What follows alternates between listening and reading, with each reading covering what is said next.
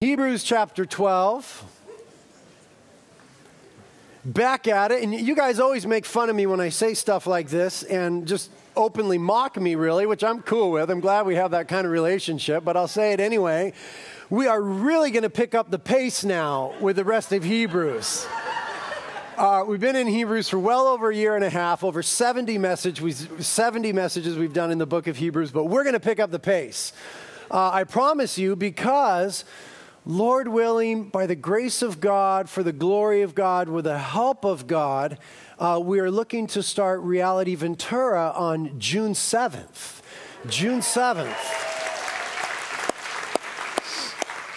So our goal, prayerfully submitted to the Lord, is that we'd finish the book of Hebrews before that, so right the week before, the end of May, and then roll right into June with Reality Carp and Reality Ventura studying a brand new study together. So I'm going to need your help to get through this book quickly. We're going to pick up the pace. We're going to cover 11 verses tonight, as a matter of fact, which is gnarly for us. We'll just read the first 3 right now, and then we'll pray, and then we'll talk a little bit. Hebrews chapter 12, starting in verse 1. Therefore, since we have so great a cloud of witnesses surrounding us, let us also lay aside every encumbrance and the sin which so easily entangles us, and let us run with endurance the race that is set before us, fixing our eyes on Jesus, the author and perfecter of faith, who for the joy set before him endured the cross, despising the shame, and is sat down at the right hand of the throne of God. For consider him who has endured such hostility by sinners against himself, so that you may not grow weary and lose heart. Let's pray. Jesus, our hearts rejoice as we come to the word tonight, to be reminded once again of the cross that you went to for us, for the joy that was set before you, Lord, that you were willing to go to pay our price. Thank you, Lord. Our hearts rejoice this evening. We're so thankful that, as we sang earlier, you are the King of glory. You're the King of our hearts. You're a good King. You're a faithful King. And we ask that tonight, Lord, you'd rule and reign in our lives. And as King, we want to give you sovereignty. We want to give you sovereignty in our lives to do what you want to do what you deem to be best. And so we choose and we endeavor to be humble people tonight, God, to humble ourselves before you and recognize that you are God and we are not. You are great and awesome and we are not. We thank you for the mercy in our lives. And we thank you for our lives, and we ask that you would continue your work of making us more like Jesus. We say together, Holy Spirit, come. Instruct us now. We ask together that, Holy Spirit, you would help me to communicate in a way that is true to Scripture and glorifies Jesus and builds up the church. So let every word that I say be from your throne and for your glory. We ask it together in Jesus' name. Amen. Well, as we look at chapter 12, verse 1 here, we have this beautiful imagery that begins to unfold. Notice it says, therefore, since we have so great a cloud of witnesses. This cloud of witnesses, I want us to begin to think about this. Who are the cloud of witnesses? Well, the cloud of witnesses are the great men and women of faith referred to in Hebrews chapter 11 that we spent some time studying just recently, and now we have these paintings of them up on our walls. The great cloud of witnesses is men like Moses and Enoch and Abraham and women like Sarah and Rahab and guys like David and Noah and Abel. It's this great cloud of witnesses of men and women of faith who have gone before us. They weren't necessarily great people in and of themselves, but they had the same great God that you and I have. And God accomplished great things in their lives for his glory. And now they become these witnesses. And the picture here is kind of like the ancient Colosseum. This ancient Greco-Roman culture was really into the Olympic Games, those athletic games. We all know the Olympic Games. And they were started in a place called Olympia, Greece. And so that's how we get the name. But this Greco-Roman culture, which was the predominant culture at the time, and certainly the culture which is being spoken to in the book of Hebrews here, really esteemed these sort of games. And so I believe the author is drawing us into this imagery of the Colosseum. And these great cloud of witnesses kind of become the crowd filling the seats. And notice that there's a race that's being run. And you and I, Christians, are the people that are running this race. We're on the Colosseum floor, so to speak. We're in the game. We're involved in the activity. But there's this cloud of witnesses gathered around, and they become cheerleaders, so to speak. They're saying, come on, guys, you can finish the race. You can endure. You can run. You can make it. I imagine Moses in the stand saying things like, oh, I remember when we were up against the Red Sea and Pharaoh and his chariots were at our back and God parted the Red Sea and took us through and drowned Pharaoh and his chariots. You could do it. I imagine Noah talking about the enormity of the task of building the ark. I imagine David saying, I faced Goliath by the strength of God and for the glory of God. You can run the race too. And this cloud of witnesses becomes like a Colosseum full of people cheering us on to finish the race, to run the race that is set before us. Now, there's some other interesting image that emerges here when you look at it historically and culturally. And that's that these ancient Olympic Games, the contestants all competed in the nude. They were all completely nude. And that's not because they were just into nudity, though they may have been. I don't know. But there's a reason for that. The reason is they wanted to shed anything that would keep them from performing their best. Any sort of hindrance, any clothing that would cling, any sort of drag that would be created, anything that might entangle them, they wanted to shed that. And so the clothing of the day was such that it just wouldn't do. And so they competed in the nude. It's kind of like swimmers in their Speedos.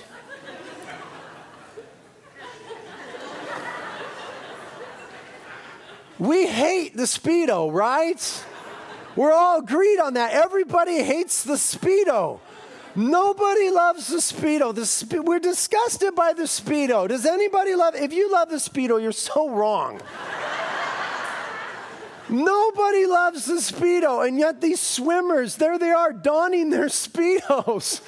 And the reason they're doing this ridiculous thing is the same reason that these Olympians competed in the nude. They want to shed any extra weight. They want to get rid of any possible drag, so much so that they even begin to shave the hair off their body that they might shave milliseconds off their time. The picture is competing and wanting to be at our very best, and so getting rid of every hindrance. And that's why it says, let us also lay aside every encumbrance and the sin which so easily entangles us. And as we endeavor to run this race, which is the Christian life, there are certain things that could be encumbrances, certain things that could weigh us down and bog us down and create drag and keep us from being all that God has called us to be. And what we need to do this evening is hear the scriptures beckoning us to lay some stuff down. And so in light of that, we got to take stock of our lives. And we got to start to have some real meaningful conversations with the Lord. I mean, some real brave conversations with the Lord. Like come before the Lord and say, okay, God, let's talk about my life. That's a gnarly thing to say to the Lord. Let's talk about my life. Is there anything that I'm into that's weighing me down? Anything that is a weight in my life that's holding me back for what you have for me as opposed to a wing that would carry me forward into your will? Anything that's holding me back, an encumbrance that I need to get rid of. It might be a relationship. It might be a relationship you're in. It's just not what God has for you. It might be certain acquaintances or a crowd that you run with, and you need to hear tonight 1 Corinthians 15:33. Don't be deceived. Bad company corrupts good morals. It might be some certain material things that you've accumulated for yourself and you insisted on needing them. And now that you've got them, you just feel the weight of them and they've just become a burden for you. And you were so sure that you really needed it. And now that you've got it, you're trapped under the weight of it. It might be some piece of bitterness, some place of hurt that you're holding on to. Yep, you were wronged. It was real. And it hurts, but it's become an encumbrance in your walk with the Lord. It's become a weight dragging you down and holding you back.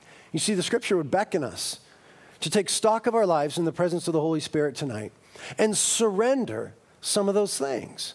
And then there's a sin that so easily entangles us. And sin is like that. It's just sticky in its nature, isn't it? It's just entangling in its nature. And some of you tonight are so caught up in sin. You're so tangled up in a sin. It's like a net. And you feel like the more you wiggle around, the more you get caught up in it. It's just got you bound up. But you see, the scriptures teach that we can really be free from these things. And the Bible wouldn't say it if it wasn't true. And it's true because of the work and the person of Jesus Christ, that we can be free from the sin that so easily entangles us. But we got to call sin what sin is. We've got to be willing to call it like it is and identify with the help of the Holy Spirit those things in our lives that have gotten sticky, that have us entangled, that have us trapped. And notice it says sin easily entangles us. Some of you are just flirting with sin this evening. You're just starting to get into the web of it, just starting to get caught up in the net of it. And the Holy Spirit would warn you tonight and say the Christian life is a race. And it's a marathon. You're in it for the long haul, from the moment you get saved to the moment you go into glory. And you need to run the race with endurance, laying aside every encumbrance and the sin that so easily entangles us. And so just ask the Lord this evening, in our time after the message, Lord, is there anything that's hindering me from running well? Christianity is not a spectator sport. So many Christians are happy to sit on the bench, ride the pine, so to speak. It's not a spectator sport. There's a Colosseum, there's a cloud of witnesses, and you're on the Colosseum floor, and it's game on.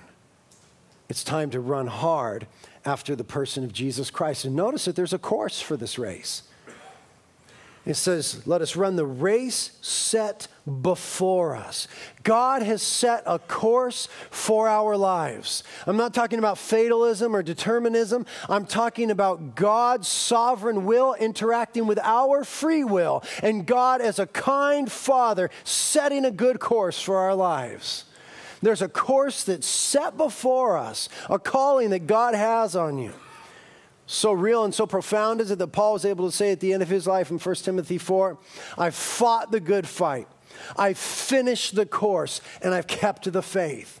Notice he says, I finished the course. Those things that God had for me in life, those places that God wanted me to go to, I went to those places. Those things that God called me to do, I did those things. The things that I was to avoid and the places where I was not to go, I didn't go. I finished the course that God, as a good king and a good father, set for me. I've kept the faith. And that's a calling on our lives tonight. Verse 2 tells us how to do that. It says, fixing our eyes on Jesus. That's how we run the race. We put our eyes on Jesus. There's a Colosseum. There's a crowd of witnesses. You're in the game. You're on the Colosseum floor. There is a course and there is a finish line. And guess who's at the finish line? Jesus. And the way that we run the race is by fixing our eyes on him. Now, to fix our eyes on him means that there's certain things that we're going to have to take our eyes off of. And you get the imagery. I'm not talking about our physical eyes per se, but the affections of our hearts. There's certain things that we're going to have to just lift our eyes off of to put them on Jesus. There's certain things that have captured our hearts and our imaginations and our attention and our energy. And if we're going to run the race well, we've got to fix our eyes on Jesus, which means getting our eyes off of some other things, maybe some other people, some situations, and putting them on Jesus. And there's Jesus. at the finish line, beckoning us, calling us. Anybody ever taught a kid how to walk, your kid? Anybody have this memory? Just like two of you? Hello, where are you? Okay, thank you. Teaching your kids how to walk is the coolest thing in the world. Most recently, we taught little Daisy Love how to walk a while ago. And Mom would get on one side of the room, and she would kind of hold her up. And you know how they are at that stage. They're just like all wobbly. And Kate would hold her up like this and get her all steady. And where would Daddy be? Daddy would go on the other side of the room.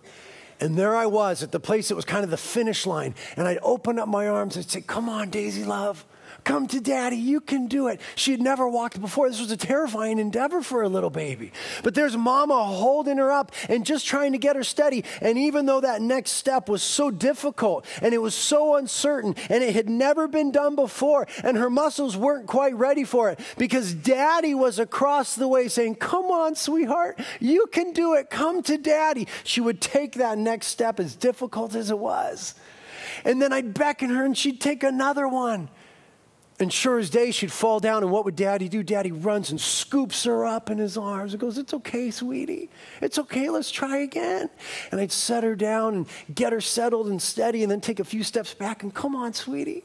Come on, baby, you can do it. And she'd take those steps and just fall into my arms, and Daddy just lifts her up and just, oh, good job, sweetie, you did it.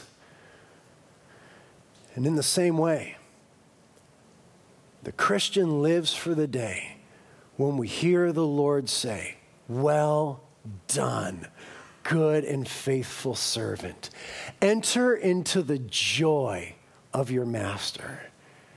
And how overjoyed is a father when that little baby girl falls into his arms at the end. And how overjoyed is she. And we're running toward that day. And Jesus is at the finish line and we fix our eyes on him. And his arms are open, beckoning us toward him.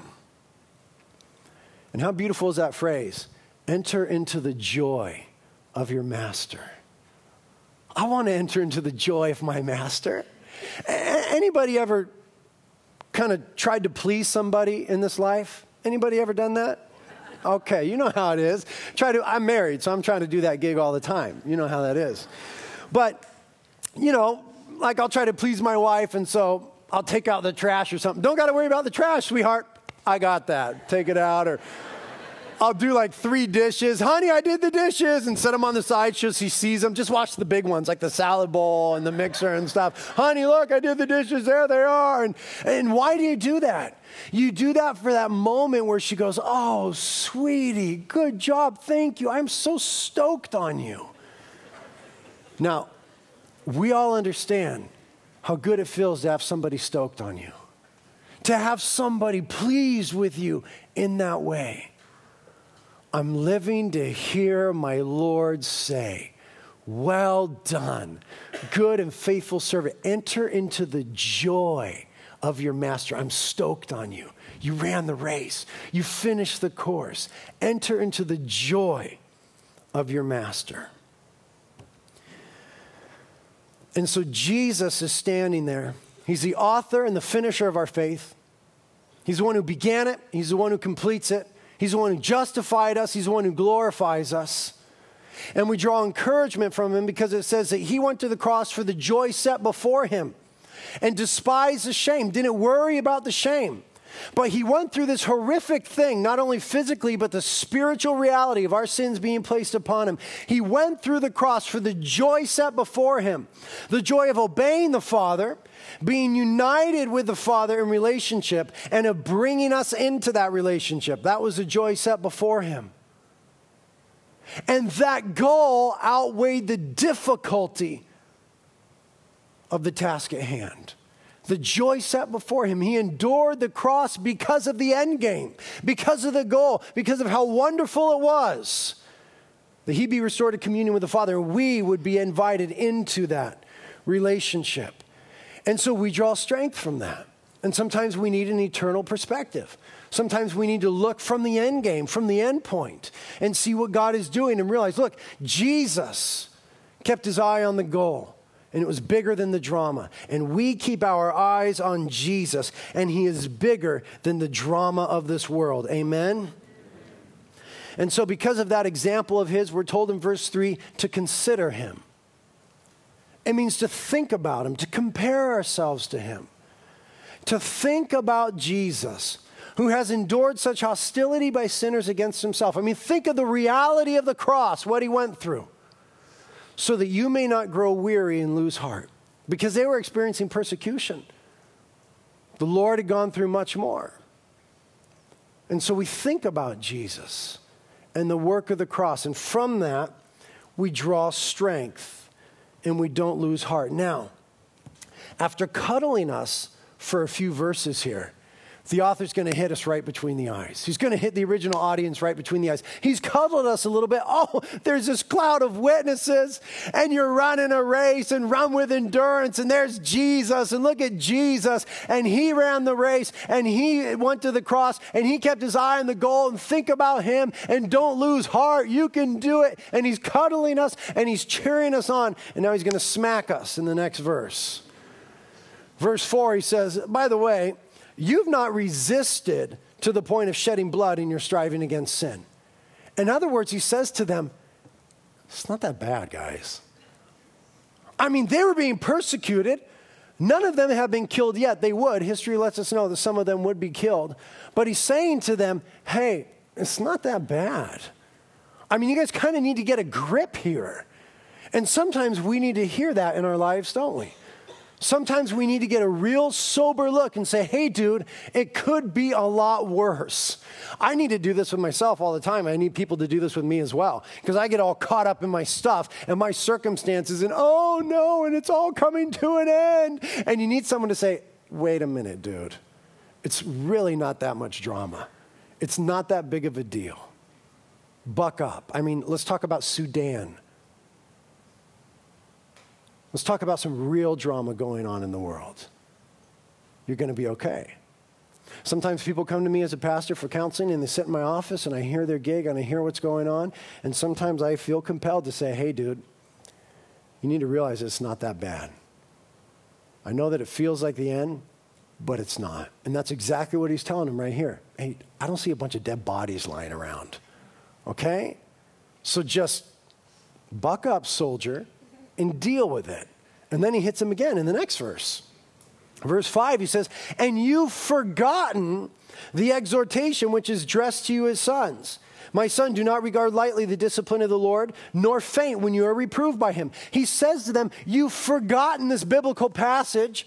You haven't brought to mind these biblical precepts. You guys aren't thinking biblically. You guys are all caught up in, woe is me, it's too hard, it's too much. Number one, it ain't that bad. Number two, can you begin to think biblically, please? And if they would begin to think biblically, then they would begin to realize and rejoice in the sovereignty of God, the goodness of God, and they begin to remember that nothing escapes the lens of his sovereignty, and that this persecution that they're experiencing is not as senseless as it may have seemed. In fact, what he tells them is that they are experiencing the discipline of the Lord. He's quoting to them the Old Testament here and said, you guys have forgotten about the discipline of the Lord. You're not thinking biblically. You're not looking at this rightly. You're regarding it lightly, and you're fainting, you're dismayed, and you ought not to be, because in reality, what you're going through is proof of God's love for you. And that's an amazing statement. And it says in verse 6, for those whom the Lord loves, he disciplines, and he scourges every son whom he receives. Those whom the Lord loves, he disciplines. He tells them, and they may have never thought of this, and they may have never heard this before, that the persecution that they're experiencing is actually the discipline of the Lord in their lives, and that it is proof that the Lord loves them. As strange as that sounds. Now, we need to think about discipline for a moment. We'll define it in just a second. But a lot of us have weird pictures, weird memories of discipline. For a lot of us, we have parents that disciplined us wrongly. It was too much. it went too far, and we've got some real messed up perspectives of discipline. Others of us, we respect our parents. They did it well, and we understood. But you see, in Christianity, discipline takes on a whole new meaning. And we've got to let some of those old images go and be healed of those. Because it takes on a whole new meaning in Christianity, just like death does. I mean, death takes on a whole new meaning in Christianity, doesn't it? It's not the end anymore. It's not this terrifying thing anymore. It's the beginning. And it's the entry into the presence of God. And it's the enemy that was defeated, and its sting has been removed. There's a whole new perspective on death when you come to Jesus. Well, it's the same with discipline. It's not this negative thing anymore. It's not this hurtful thing anymore. It is a proof, it is the evidence of God's love for you and I, and it is necessary in the Christian life. Let's read a few more verses about discipline, and then we'll talk some more. Verse 7. It is for discipline that you endure. God deals with you as with sons. For what son is there whom his father does not discipline? But if you are without discipline, of which all have become partakers, then you are illegitimate children and not sons. Furthermore, we had earthly fathers to discipline us, and we respected them. Shall we not much rather be subject to the Father of spirits and live? For they disciplined us for a short time, as seemed best to them. But he disciplines us for our good, that we may share his holiness. All discipline for the moment seems not to be joyful, but sorrowful. Yet to those who have been trained by it, afterwards it yields the peaceful fruit of righteousness. Now there's a few points that are obvious in this text that emerge immediately. We see the principle and the reason and the result of the chastening or the discipline of the Lord in our lives. The principle is what we saw in verse 6. Whom the Lord loves, he disciplines. That's the principle at work here. We know this. It's a sick parent that doesn't discipline their children. Whom the Lord loves, he disciplines. That's the principle. The reason is in verse 10. He disciplines us for our good. He's not like our earthly fathers and mothers who might have done it in a moment of anger, or who might have done it from a place of frustration, or who might have done it because their needs weren't being met, or some other issue. It's none of that. He does it for our good. It's not for his good. He's perfect. And he doesn't need you to be better to make him perfect. He is perfect. So it is purely for our good that he disciplines us. So the principle and the reason, and then the result. Second part of verse 10, that we might share in his holiness.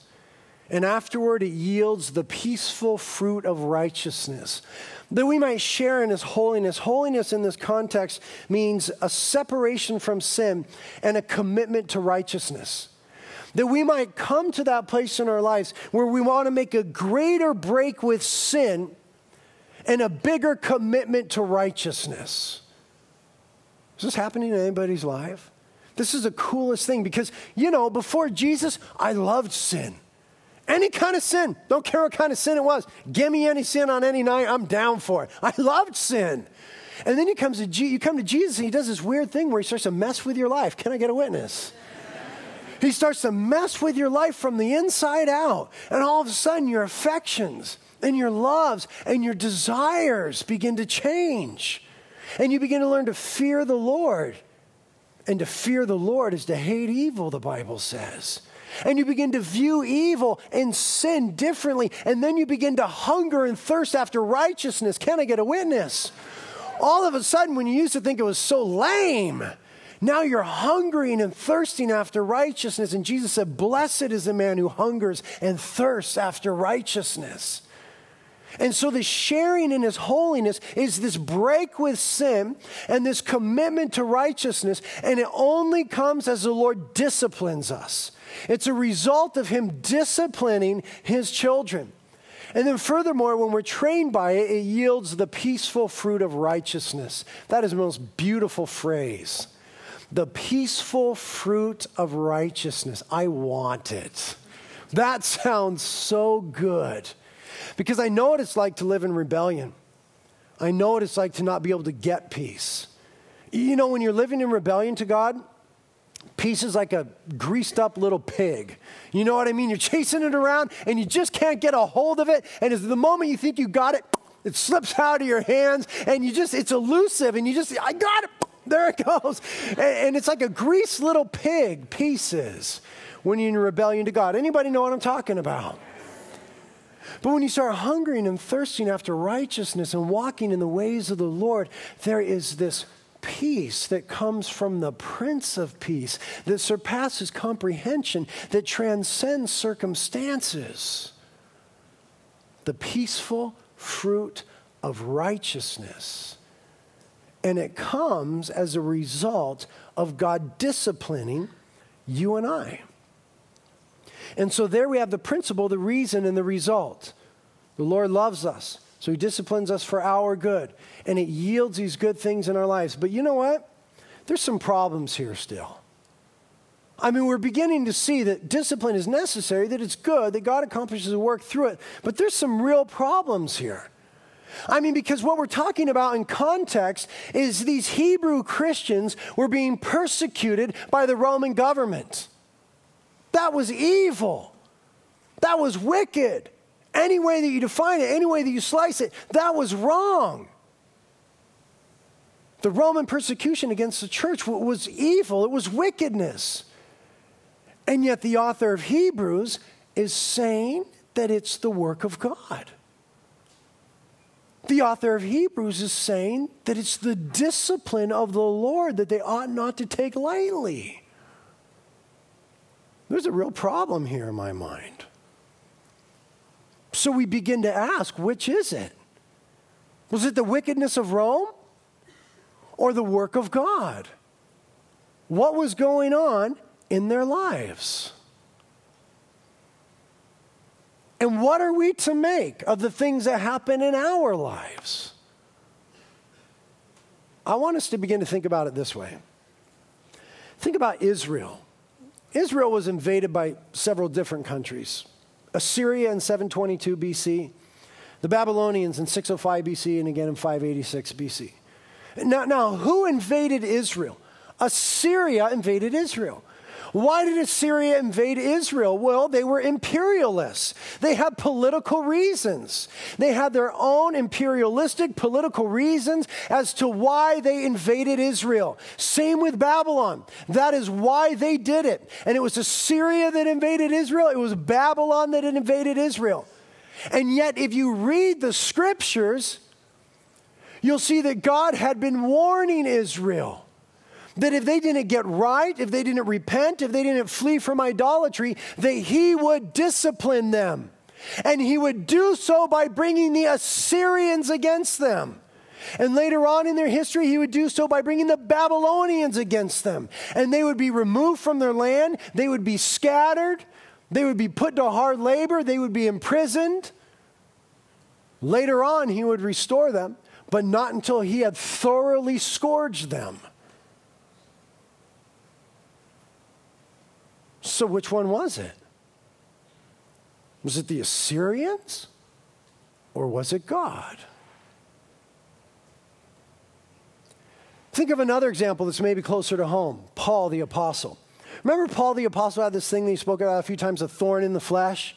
We're never told in the New Testament what it was, but we're told that he had a thorn in the flesh. We don't know if it was spiritual or physical, but it was something difficult, really difficult for him, hard to endure, so much so that he prayed to the Lord on multiple occasions that the Lord would take it away, and the Lord did not. The Lord said, "My grace is sufficient for you." And Paul gives us some insight about this thorn in the flesh in 2 Corinthians chapter 12, verse 7. He says that it was a messenger from Satan to keep him from exalting himself. Now that is some useful information. He gives us the origin of the thorn. It was a messenger from Satan, but he tells us the end game. To keep Paul from exalting himself because he had received so much revelation. Now let's begin to think about that. The origin of it was Satan. The end game was the humility of Paul, that Paul would not exalt himself. Now, I don't know if you know this, but Satan doesn't really have a problem with you exalting yourself. In fact, he's super into it. That's like his gig, right? Lucifer fell from heaven, was cast out of heaven because of his pride. And so he loves to cultivate pride in our hearts and the exalting of self over and against God and others. And yet it was a messenger from Satan, the origin, that Paul would not exalt himself, the end game. So which is it? Was it Satan or was it God? Was it the Assyrians or was it God? Was it Satan or was it God? It was both. Not in the sense of a partnership, not God saying, hey, Satan, listen. Not that. But in the sense that nothing gets through the sovereignty of God. And nothing gets around the sovereignty of God. And what Assyria and what the devil mean for evil, God can work for good. And what we begin to see emerge from the pages of Scripture is that God is so powerful and so in control and so sovereign that even the devil becomes his slave. And that God is able to work the devil's work against the devil. God is able to work the devil's work against the devil.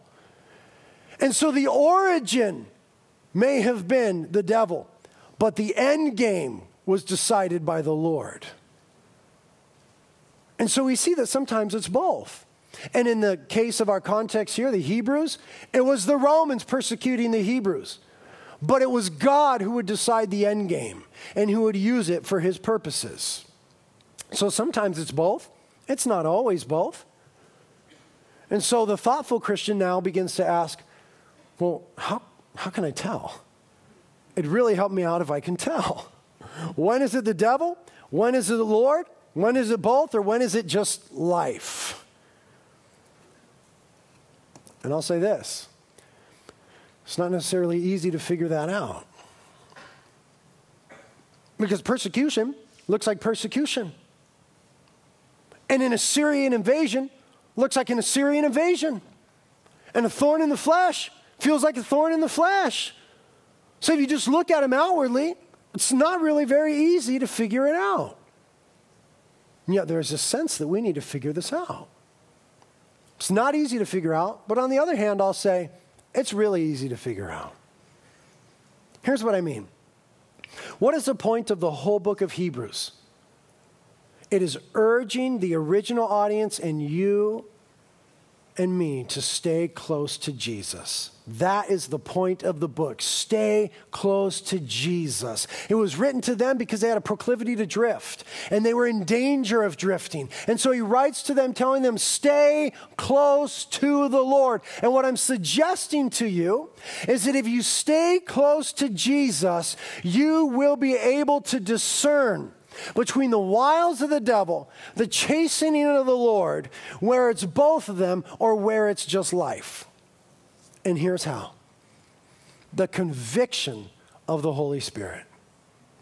The conviction of the Holy Spirit. You see, when it's the Lord working in our lives to chasten us, there will be the conviction of the Holy Spirit.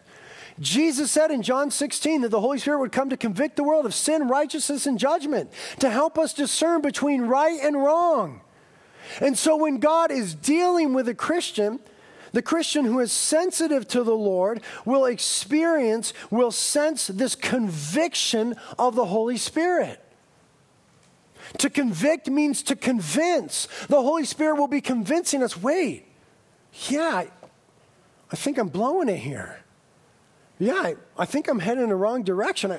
I think I need to get right. I mean the Christian who is walking with the Lord, whose tone and tenor is, I want to obey and please the Lord, as opposed to, I want to get away with whatever I can. The Christian whose tone and tenor is, I want to obey the Lord, just kind of knows when they're busted. Can I get a witness? I mean, you just know when you're busted. There's no big discussion or wondering. You're like, ugh, yeah, Lord, okay about that. The conviction of the Holy Spirit.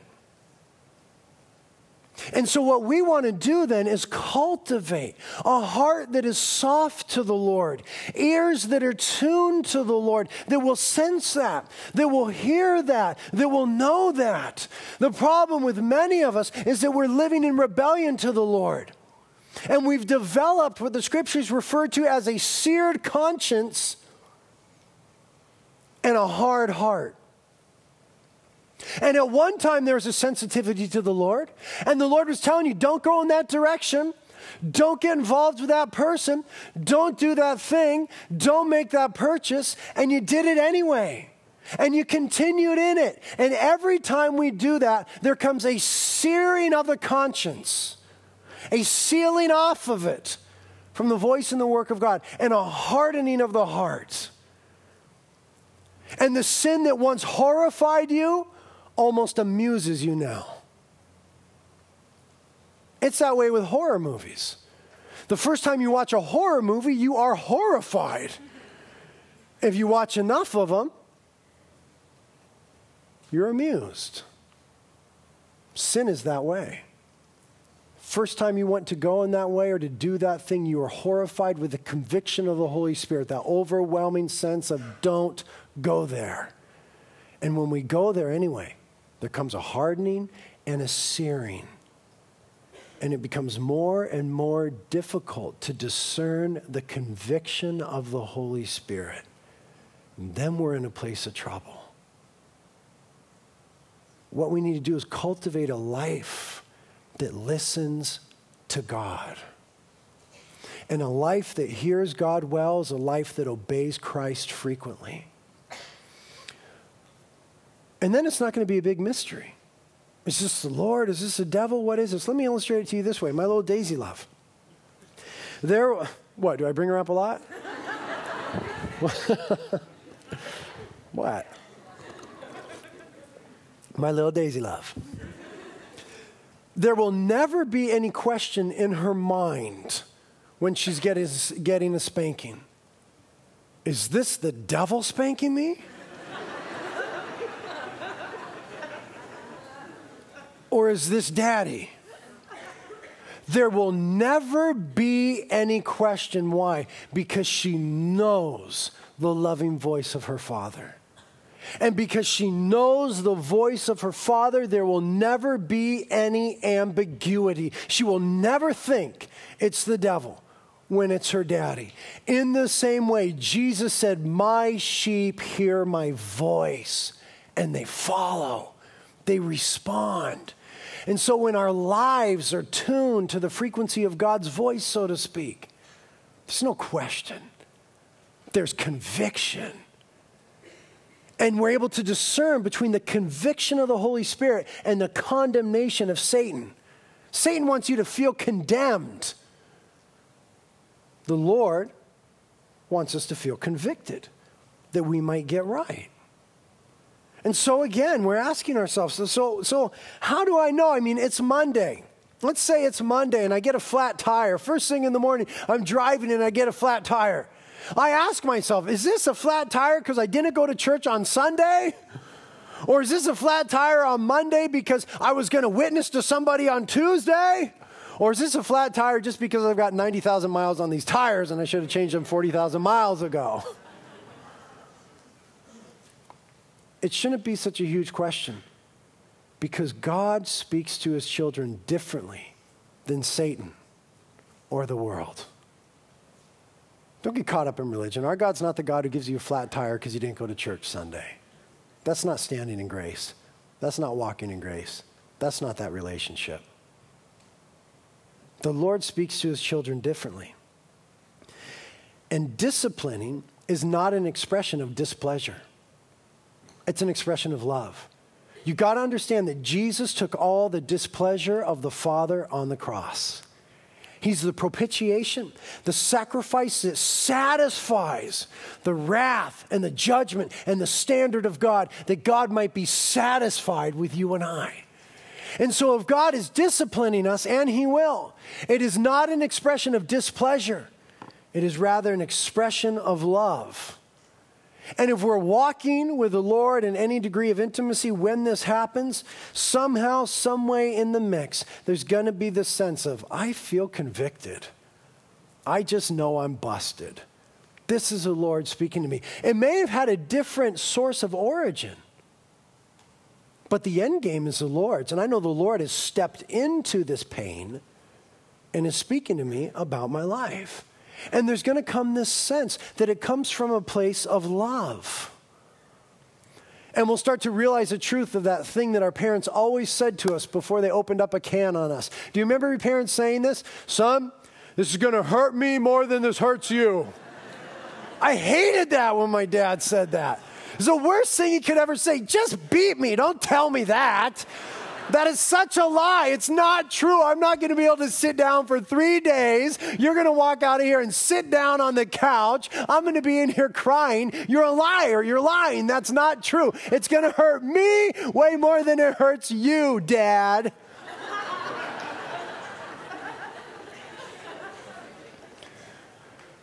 But now having my own kids and being a little older, in hindsight, I realized it was true. It really does hurt me more than it hurts my kids. And it's because it comes from a place of love. And I'll tell you something that Kate and I do, and I'm not saying this is what you should do, but it's how the Lord has led us in our household. After we spank our kids, and we do spank our kids, don't report me.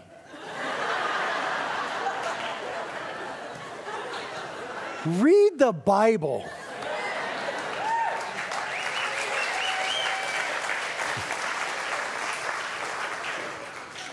Don't email me till you read the book. After we spank our kids, and we do spank our kids, we immediately embrace them and hold them. This is just what we do. We'll spank them, and in the moment, as they're beginning to wail and cry, I will immediately grab my boy, and I will hold him and hug him and rock him and speak words of love and kindness and affirmation to him. And I'll tell you what happens every single time is his tears are turned to joy. And there's a sweetness of relationship that comes. And it's the same way when our Heavenly Father chastens us. Somewhere in the midst of it, you are going to sense the embrace of God, the love of God. He will be speaking to your heart words of affirmation and encouragement. That's how he does it. If it's from the Lord, it's going to have a good effect in our lives. Holiness, peaceful fruit of righteousness. But Satan's always looking to destroy. Satan wants to kill, steal, and destroy. Now, both of them, whether it's the Lord or Satan or a combination, may be painful and difficult and involve affliction and suffering. But one, if it's the Lord, is going to bring light and life. If it's the enemy, it's going to bring darkness and death. It helps us to think about the comparison between Judas and Peter. Judas betrayed the Lord. Now, was that the devil? Or was that God? How did it end? It ended in death. He went out and he hung himself. The devil inspired Judas. Peter. Which one was that? Was that the devil or was that the Lord? Well, what does the Bible say? Jesus, speaking to Peter in Luke 21, verse 31, says, Simon, Simon, behold, Satan has demanded permission to sift you like wheat. But I, that's an important part of the verse, but I have prayed for you that your faith may not fail. And you, when once you have returned again, strengthen your brothers. Notice what's going on here. Simon, Simon, Satan has demanded permission to sift you like wheat, but I have prayed for you. And when you come back to me, you will be stronger and you will strengthen your brothers. Satan came and picked a fight, but Jesus is going to end it. That's what's going on in Peter's life. It didn't escape God's sovereignty. It didn't get around God's sovereignty. Satan came to pick a fight, and Jesus determined that he would end it.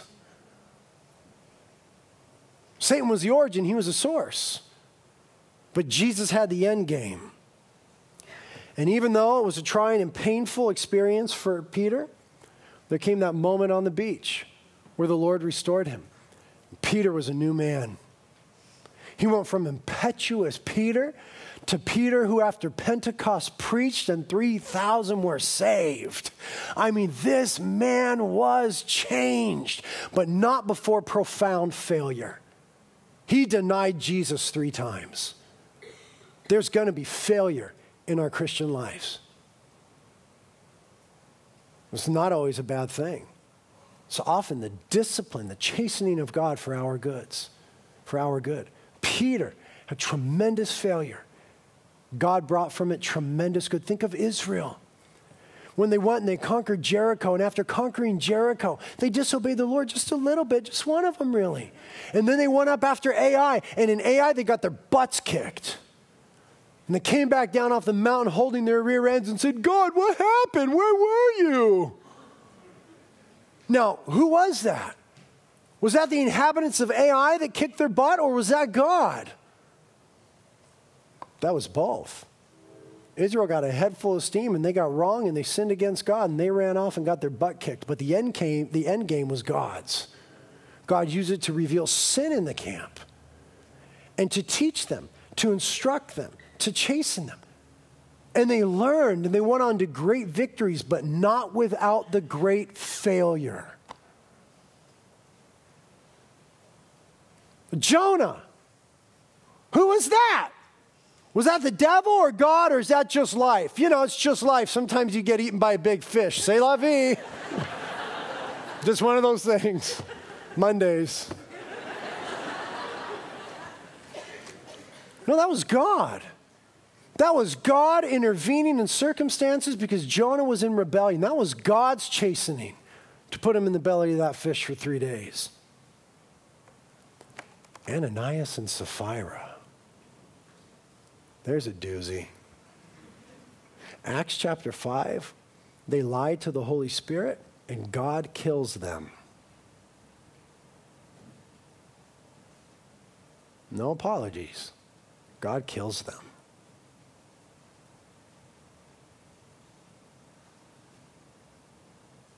And in that, God was chastening the early church to such degree that there came a new fear in the church, a new reverence for God, and ministry multiplied. Fellowship increased, and it bore tremendous fruit. But Satan had inspired them to lie. God used it for his chastening of the church, and fruit came from it in the church. The church in Jerusalem being persecuted. Was that the devil or was that God? I'm pretty sure persecution is from the enemy. I'm pretty sure it's opposition. But what was the early church doing but sitting around in Jerusalem when they're supposed to be going to the uttermost parts of the end of the earth? And it wasn't until persecution breaks out that finally in Acts chapter 8, they go to the uttermost parts of the earth. Satan may have originated that opposition, but the end game belonged to God. You see, God is able to work the works of Satan against Satan. And we need to remember when we're being chased and disciplined by the Lord that there's a difference between being punished and being disciplined. You see, in one sense, God doesn't punish us because Jesus Christ took our punishment on the cross. Amen? Jesus Christ took the death penalty for us on the cross. But in another sense, God does punish us because we do step out of line and we do need spankings from time to time. But it's spankings. It's not a death penalty. Jesus took the death penalty, and now the Father gives us spankings. But you see, they're instructive. He calls it discipline. meaning it teaches us. It grows us. It's like the word of God in 2 Timothy 3. All scripture is inspired by God and profitable for teaching, for reproof, for correction, for training in righteousness, so that the man of God may be adequate, equipped for every good work. And in the same way, just like the word of God, God is going to bring some difficulties into our life that are profitable for teaching, for reproof, for correction, for training in righteousness, that we can be the people that God has called us to be for our good and for his glory. You guys remember Tom Landry, the coach of the Cowboys? Remember that guy?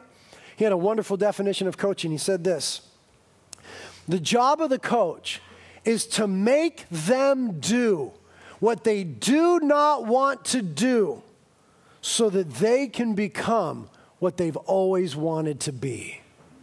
That's good. The job of the coach is to make them do what they do not want to do. All that tough stuff and that workout and that suffering and those difficulties. Make them do what they do not want to do so that they can be what they've always wanted to be. And in the same way, God will make us go through certain things that we do not want to go through, that he can make us the people that he's called us to be. And my brothers and my sisters, it's going to involve pain. Pain is a mechanism that God has given humanity to teach us. You reach out for a hot pan on the stove and you grab that handle, there is pain that says, let go, idiot. God has given humanity pain to instruct us. Pain tells us, stop, let go, step back. God's going to bring some pain into our lives from time to time. And it's going to be instructive. It's going to tell us to stop, to let go, to get back, to get right. And so C.S. Lewis said, God whispers to us in our pleasures. He speaks in our conscience, but he shouts in our pains. It is his megaphone to arouse a deaf world. And so many can testify that only after some tremendous difficulty did they really get close to Jesus. But I want us to be careful with that, because we all know non-Christians who will go through tragedy, all of us. And we're talking about the chastening that God has for his people, for his church, for those who are called after his name. And I think we need to be careful with this idea. You know, I've often heard that a non-believer will be going through a difficulty and a well-meaning Christian will say something to him like, well, you know, God is trying to get your attention.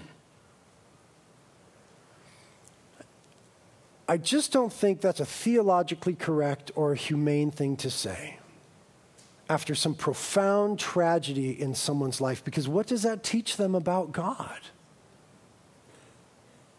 They wind up saying, really? He did that to get my attention? Couldn't he text message me or hit me up on Facebook or something? This to get my attention? I think we ought to rather say to them, hey, what happened to you is a tragedy.